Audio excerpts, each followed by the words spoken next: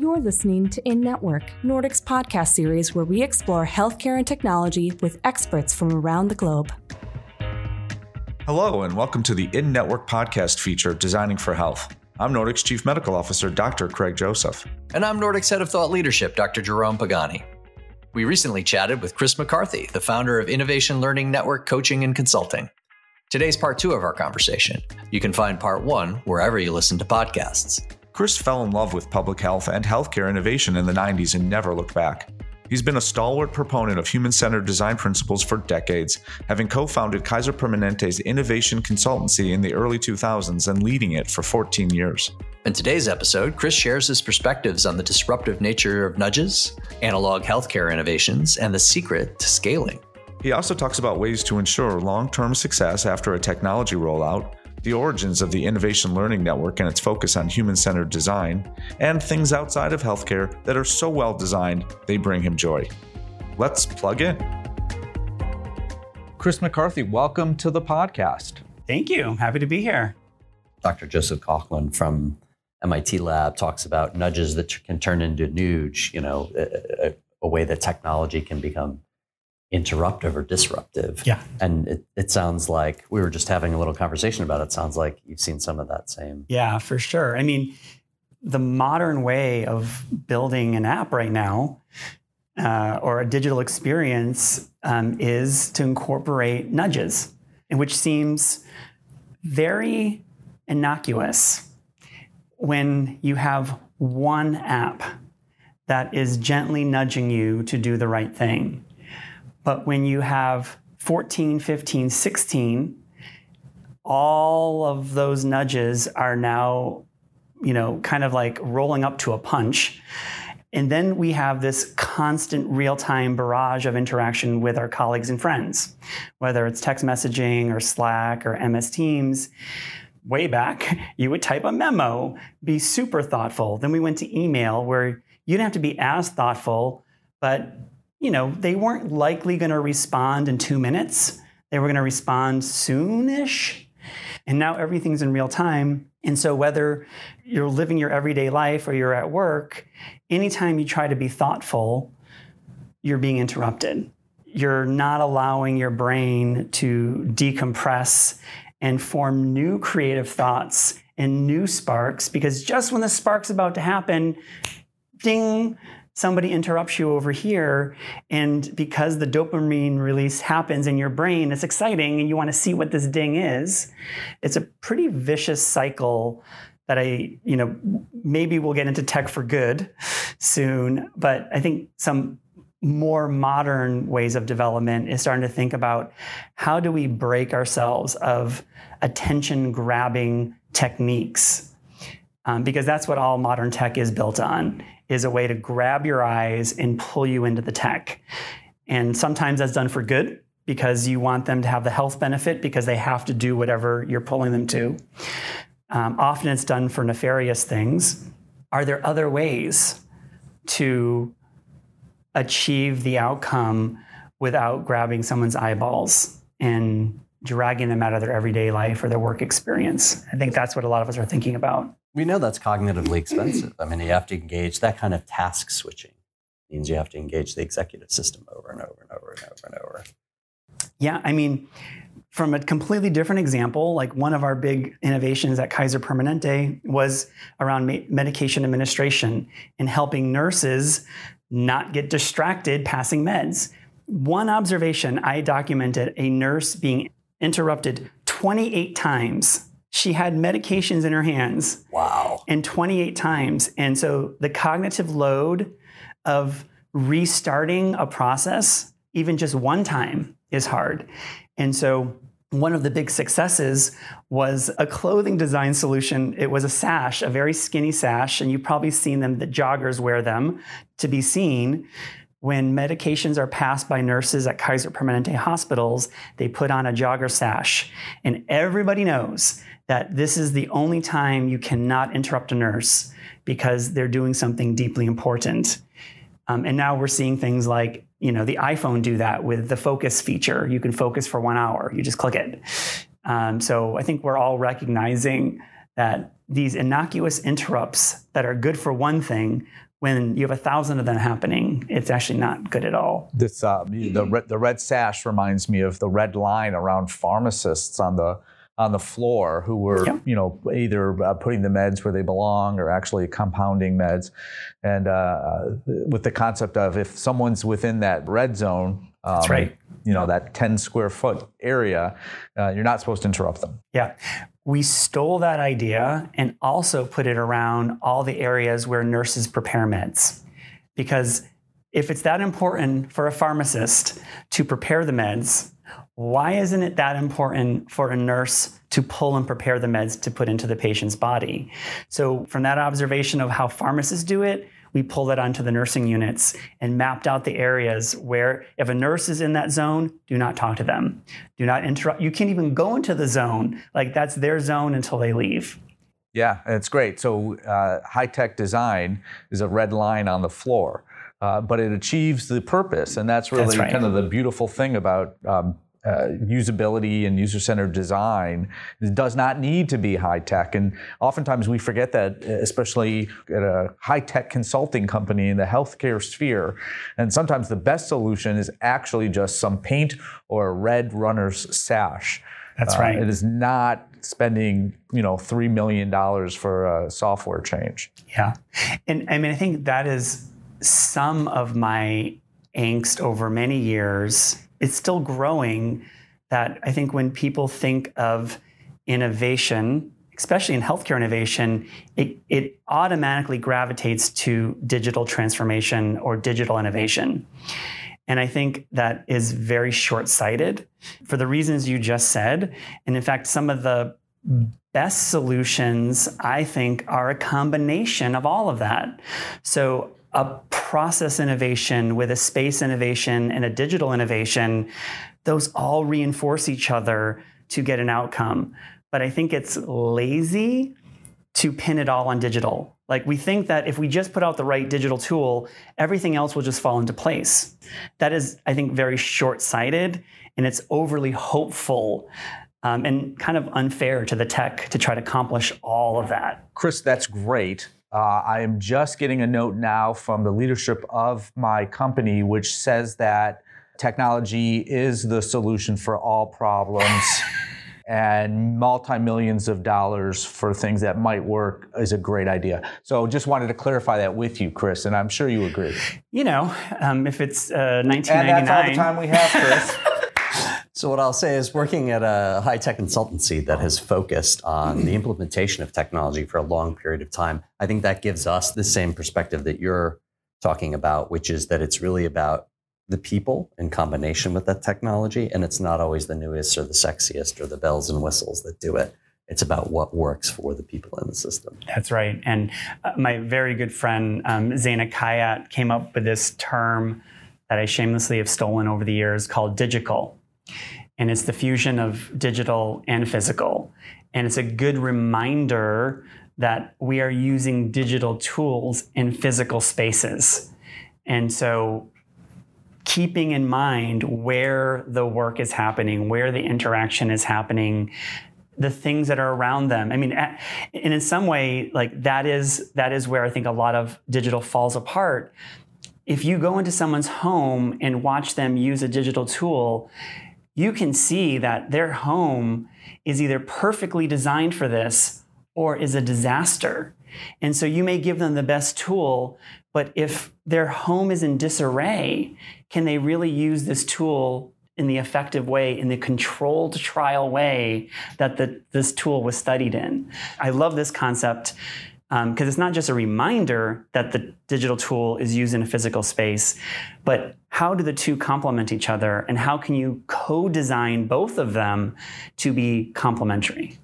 Yeah. So Chris, you had mentioned that you created this brilliant technology, brilliant workflows for users, spent hours, weeks doing it, left with the understanding that it was going to make everyone's lives better and improve the care of patients, and then returned several months later to find that folks were using it maybe not the way you intended, or maybe not at all, and that was disappointing. What has changed? How do you not fall prey to that problem? Yeah.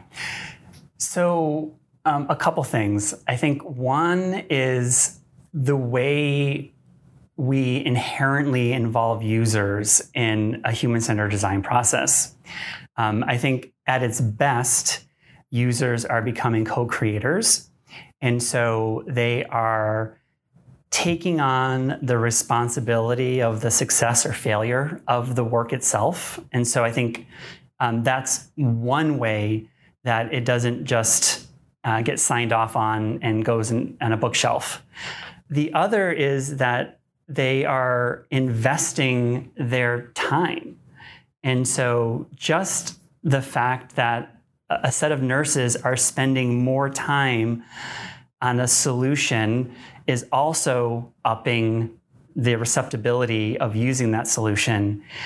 The third piece of this is that, co-creation, co-design at its best is when a user, in this example of nurses, contribute their idea that gets built out and prototyped and implemented, and there's even more desire to see these things go. So the old way is I would watch you, I would go away in a conference room in a black box, design it, come back, you'd sign it. That was business process reengineering.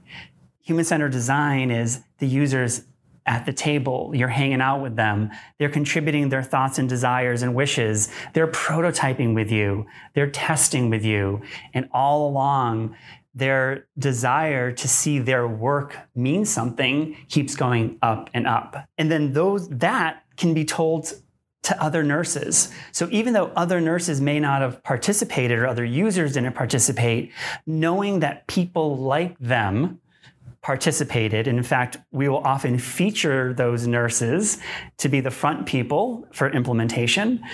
They'll be the front people on, the documents, and we'll send them off to conferences to talk about the successes of this. All of that is a part of a rapid scale-up plan. All of that is about making sure that future users see themselves in the people who created it. And all of that allows for a better implementation. This is great because we get asked all the time, what's the secret to scale? We have a pilot X, Y, and Z, and you're pulling on, I think, what is part of the secret sauce. And we mentioned some of this. I don't know if Craig told you we're writing a book. Of course he did, because that's why we're here. But some of this is in the book that we've written. It's that idea that you're starting with your end user in mind. And by engaging them from the beginning, there's no way you can deviate from that. You're trusting your experts. They are the experts in the process that they're engaged with on an everyday basis.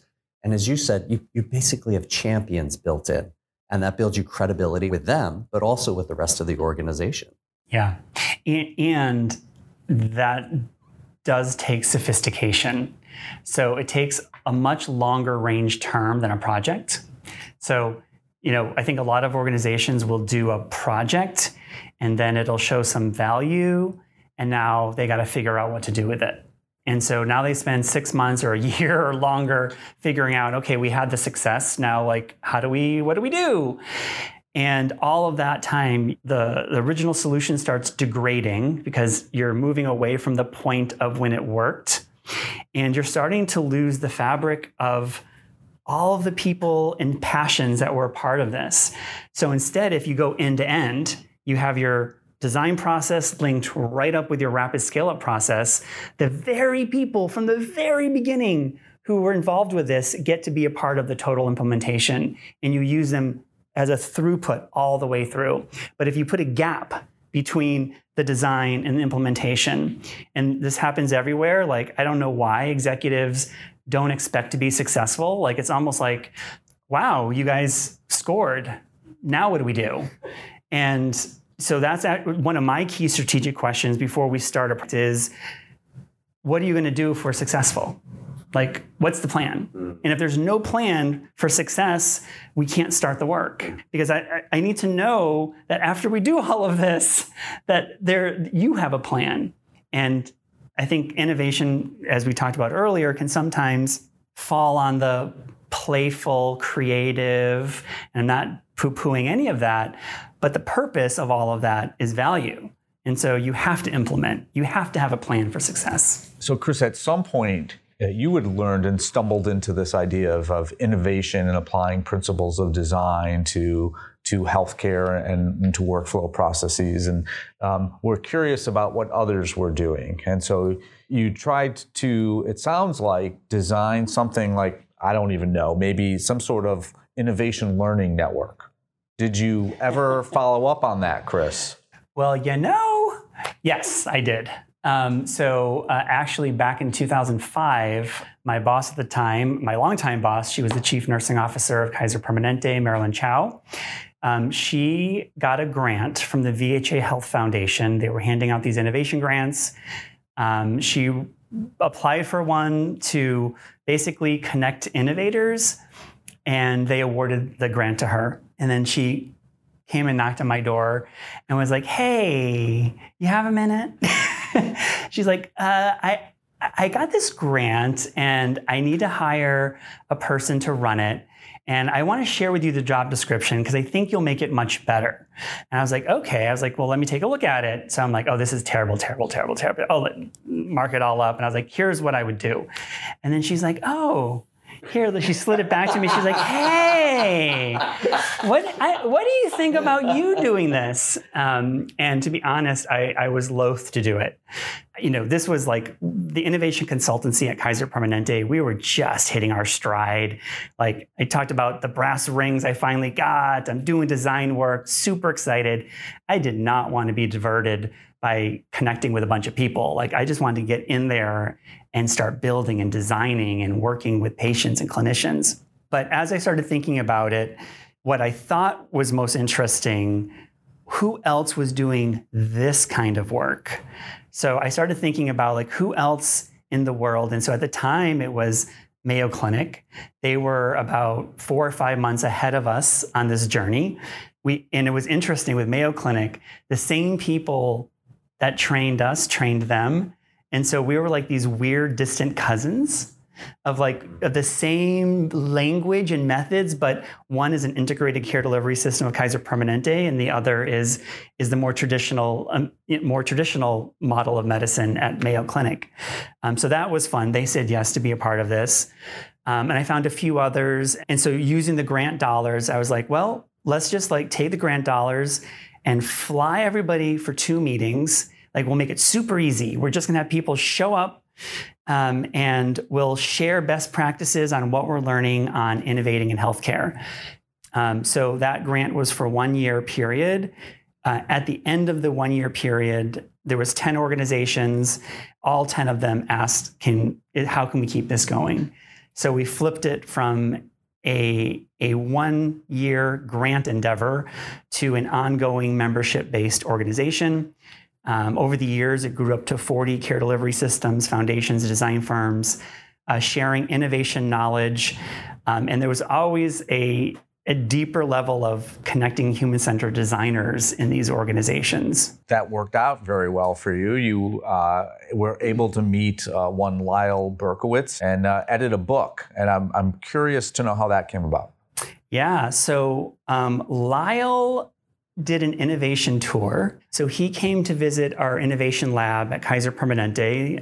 It's the Garfield Innovation Center. It's an amazing place. It's a warehouse with a fake hospital, a fake home, all the latest technology of Kaiser Permanente and future technologies. And it was a place that allowed us to simultaneously innovate on space, process, people, and technology. So kind of like the holy grail of bringing it all together. He had heard about this place, came to visit, and was convinced that leaving that he needed to join the ILN. That is where our relationship started. He's one of the most innovative people I know. I mean, his brain goes a mile a minute, and he's constantly coming up with new ideas all the time, which I deeply appreciate. I invited him onto the board, and then over time, we kept showing up at the meeting, planning out the next sessions. How are we all going to gather? How are we going to share? At some point, I think 3 years into our relationship, he's like, we know a lot. And we know a lot of people who are doing great things in healthcare and specifically healthcare IT. What if we design the next ILN in-person meeting to invite as many people who would want to contribute to a book. So at the in-person meeting, we carved out a section and about 20 people showed up. And we were basically like chapter author. And so basically we got this network to write up its best work. And we packaged it in the book. And I think we did something clever as well. We created a fictional family, and the fictional family experienced every chapter. So the opening of every chapter started with a family, the same family. This family had a lot of problems because they ended up in many different hospitals and many different health IT experiences. Before you learned about what this organization did or the technology they were talking about or the methodology they were celebrating, we wanted you to see the effect on a patient or family's life. So every chapter had about 2 to 3 pages of a story, a narrative, so you could feel in real time what this thing felt like. Then you got to the chapter, learned about medication administration, or learned about health navigators, or learned about advanced uses of electronic medical records.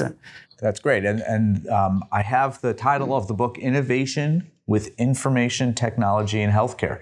That is a grabber of a title. And I think it might still be available. I'm not 100% sure. It is still available on Amazon.com for sure. I will say we had much sexier titles, but it turns out when you're writing these kinds of books that your ability to create sexy titles is not necessarily wanted or appreciated. So a much more clear title was what was required. We don't have commercials. We've established that. If we had a paid tier, that's where we would talk about some of these sexier titles that we're not allowed. But luckily for you, we have no such paid tier. Yes. So you learned a lot, stumbling through design principles and ultimately working with IDEO and other organizations, and then through the Innovation Learning Network, discovered what others were doing, and ultimately came to the conclusion that, wow, human-centered design is a thing. It's not just opinions about how things should be, but it certainly is that, but based on science. We know how humans work at some level, and we want to apply some of those principles to get people to do the things that they know they want to do or that we know we want them to do. And that's human-centered design. And you have some thoughts on taking that to the next level. Yeah. Let me tell you about one important aspect of the ILN, which started the contribution to a more advanced thinking on human-centered design. So the early premise of the ILN was on coopetition, that we could go farther together than alone. And we use the analogy of a biking peloton. So basically in a race, in the Tour de France, the best and worst riders can't do their best without each other. Like the whole group, they draft off of each other. So even the worst person in the group does way better than if they were alone. And the best person certainly does much better because all that energy of the draft translates into the whole group.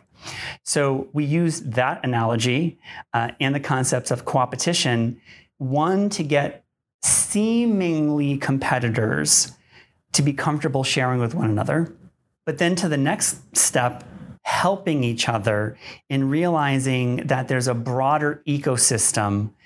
And when one of us does well, we can all do better. And in fact, there's the problems and challenges are so vast that wouldn't it be interesting if one organization worked on one thing and another on another, and you started swapping the prototypes to give everybody a leg up on their journey so that all of our patients can do better. So that starts setting up this beyond a single product or service, adding a particular set of value to a particular patient and system, which that's human-centered design. Like you're really trying to design something that a human, a user, really wants, so they'll fork over their dollar for that benefit. And so the organization gets the buck and the user gets the benefit of using whatever was created for them. So that's kind of a very classic capitalistic, product-driven view of human-centered design. And we have to remember that's where human-centered design comes from. When you start thinking about the collective and all of us doing better, it starts breaking down kind of the very simple ways of thinking about design. I have a problem, let me design something for it.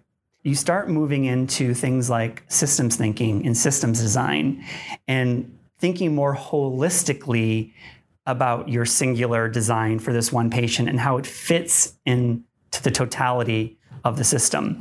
So I think, from the Innovation Learning Network, we started getting this ecosystem understanding of challenges and how we can help each other and share. Hope Lab Foundation, who was a member of the ILN, had a new role that they were posting for, a VP of Design and Strategy. And I had always had a crush on this organization. I knew them for over 10 years. They were doing some really cool stuff. They're the first organization to prove through a randomized controlled trial that a video game can improve life. This was a game called Remission that helped young cancer survivors live longer because they played this video game. They're just a cool organization. They blend design and academic rigor to create digital products. So when this role was posted, it's the only time I felt like I could leave Kaiser Permanente. So when I left Kaiser Permanente, and this is a very weird backstory, ILN ran under the umbrella of Kaiser Permanente.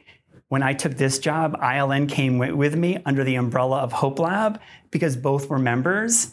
And we're talking about this ecosystem for the good. It was probably one of the easiest lawyer moments ever. The lawyers of Kaiser and the lawyers of Hope Lab thinking they're supposed to fight over a transfer. And they're like, is anybody upset about any of this?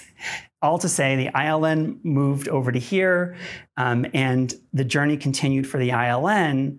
But my journey continued here at Hope Lab because at the same time, Hope Lab started getting deeper into systems thinking and really starting to think about what are the most important challenges that you can solve for that might transform a system if you change it. And when you start thinking in the broader good and you start thinking about systemic change, human-centered design is not enough. If you only anchor on what an individual wants, you may unintentionally mess up the system. You might not, but you might. I've been using a terminology called humanity-centered design, which is human-centered design. It is the anchor on the individual, but it's placing anchors also maybe at the family level or the community level or the society level. Like you don't need to anchor everywhere, but by having multiple anchors, you are not automatically optimizing for the individual. You're solving for the optimization between what the individual needs and wants, but maybe what society needs and wants too. And so you're getting impact, positive impact for both, not just for one. I think this brings us back to the conversation we had around value and designing for value. Human-centered design is very focused on ways that are very positive. The experience for the caregiver, the experience for the care receiver, value to the organization. But what you're talking about is humanity-centered design being part of a design focus that focuses on a larger outcome. Yeah. And it's trying to also prevent, again, these unintended consequences of a seemingly good individualistic design. So the classic example right now, which I'm sure we've all heard a million times, Twitter or social media, but let's stick with Twitter, is a beautifully designed human-centered experience. A person, an individual wanted the ability to shout their voice out into the world and be heard. And that's what Twitter allows. That's what they designed against. What we didn't add to that, was, well, what does the community need or society need? And if both those anchors were used, we may have ended up with both the ability to share a voice, but also have it modulated against community standards. But that's not the solution. That's not the design that we have right now. Right now, most social media, we have the ability to put stuff out into the world anytime we want with very little moderation. And we see the consequences of that. We see the consequences of trolling. We see the consequences of bullying. We see the consequences of misinformation and fake information and lies being propagated because it was all designed for the individual. It did not take into account what the effect on society would be. Yeah, that's great. Now, what is this website that you're talking about? Where do we find this this social media that you speak of? It needs to be created. You touched on applying systems thinking to healthcare. How does that relate to the idea of people as systems and incorporating a larger perspective of that system of things that support or can detract from their health? Yeah. So the way I think about it is when you are mapping the system, and it's never a lone wolf activity. It really only works when the system participates. So first of all, you need to define your system. And the second piece to that is getting the many stakeholders to participate in some way and recognize their contribution to why the system is the way it is. So that is perhaps one of the hardest parts of systems thinking and systems mapping.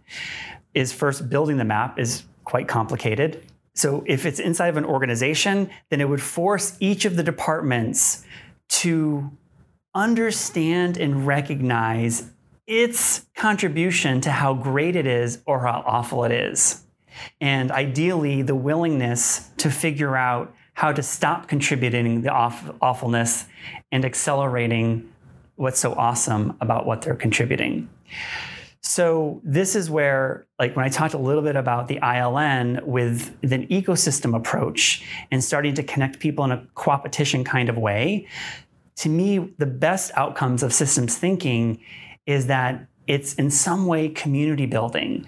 I better understand what you are contributing and what you are contributing. And I know what I'm contributing. While it feels good what I'm doing, I now realize that it's actually at the detriment of the whole system. So how can the three of us now work together to create something that's more meaningful for the system? So it gets into the ecosystem and it gets into cooperative design, which is much less about the individual. And that's a hard pill to swallow for any organization or any community to say, I'm willing to step back and maybe stop doing what I'm doing. The idea of having a map of that entire ecosystem reminds me of the Stephen Wright joke of I have a map of the United States. Its actual size. It's huge and scary and terrifying, but you offer a way forward, which is for individuals to work within their niche and design that way, but then be designing with that ecosystem mindset. For sure. And again, the ultimate purpose is to find what is the most leverageable point in the system that I can take my finite resources and innovation bandwidth or improvement bandwidth and apply that to that leverage point to have an outsized impact on the entire system. So it's a very strategic approach. Instead of just guessing that me solving problem X is the right thing to do, it's a more thoughtful approach to say, actually, problem Z is where if I put my limited time and resource, I am going to have a much bigger bang for my buck than if I do in this other area. I love that we've walked the journey from optimizing business processes all the way through to designing a health ecosystem, because I feel like, that just really spans the entire gamut right there. So Chris, we've heard your whole life story, your toddler time of wanting to do design. I think you had said potty train first, then design. Yeah. Where are you now? What's going on now? Yeah. So I am in a very exciting juncture in my life where I am attempting to take my three loves, so human-centered design from Kaiser Permanente, systems building and ecosystem building and co-opetition from the Innovation Learning Network, and take systems thinking and academic rigor from Hope Lab and bring them into my own consulting practice. So I am in the early days of that startup phase of angst and joy of having launched my own thing. It's ILN Coaching and Consulting. If all goes well, I will be working at the intersection of systems thinking and design thinking in service of the greater good. And specifically, my love is healthcare and well-being. Like, that's what got me started in the early days, and that continues to be my journey. Chris, at the end of every podcast, we like to ask folks about 3 things or experiences that are so well designed, and they can be outside of healthcare, but are so well designed that they bring you joy to interact with. Yeah. One is a new app that I'm using, and I can't believe I'm referring to an app, but that's just the way it goes. Even in 2023, there are still new apps to be found. It's called Tandem, and it solves a major problem for anybody that has roommates or a significant other that they're trying to split expenses with. A lot of older systems, you have to enter in all the information, the prices, and for what they're for, and it's a lot of work. So Tandem is this app that streamlines all of that. It basically pulls your credit card statements into the app, and it takes what many people know how to use very well, dating apps, swiping left and right. And you swipe left to get rid of a charge that is maybe not for the couple or for the family. It's just for you personally. And you swipe right for a charge that is for the family. And it automatically splits it into whatever ratio your family has decided to split it up. And I've been using it for about 3 months, and it has saved me so much time compared to the way I used to split expenses. So that's one that I love. And the second and third are similar. So I live in San Francisco. I live in a very urban area, so I have a small apartment, and I really try to optimize space. And at the start of the pandemic, couldn't go to the gym anymore, and I had to figure out how am I going to work out. So I bought this home gym called PRX. It's featured on Shark Tank. And it's incredible. It's basically a full gym that's on pistons. And when you're not using it, it lies flat against the wall and only sticks out 4 inches. And so when you're using it, you just pull it. It's on pistons, it lowers, and it's a squat rack, and it's a pull-up bar, and it's a bench, and has everything. And even though we're able to now go back to the gym, I don't think I ever will. I love my home system. And then just recently, which is very similar to this system, I've gone down a rabbit hole on Murphy beds. And there are some really awesome new designs that are out there. I'm looking at this bed that converts into this amazing bookcase and desk.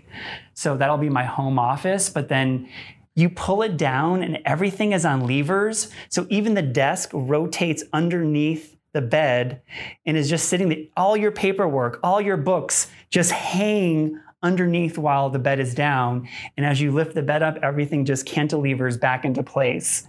So I haven't bought that yet, but I'm in the rabbit hole of Murphy beds, and it is a fun rabbit hole. That sounds amazing. I was just picturing all those books all over the floor every night, and then every morning you had to put all the books back. So you kind of burst my bubble there with telling me that. It's a guest room. Yeah. It's not for every night. Well, Chris, this has been an absolute pleasure. Thank you for joining us on the podcast. Super awesome to be here. It was a lot of fun. Thanks. Thanks for tuning in. For more information about Innovation Learning Network Consulting and Coaching, check out iln.org. We hope you enjoyed today's episode. Check back for more episodes of Designing for Health wherever you listen to podcasts or on nordicglobal.com. Till next time, we'll see you in network. If you enjoyed this episode, please leave us a 5-star rating and a review. This helps others find the podcast as well.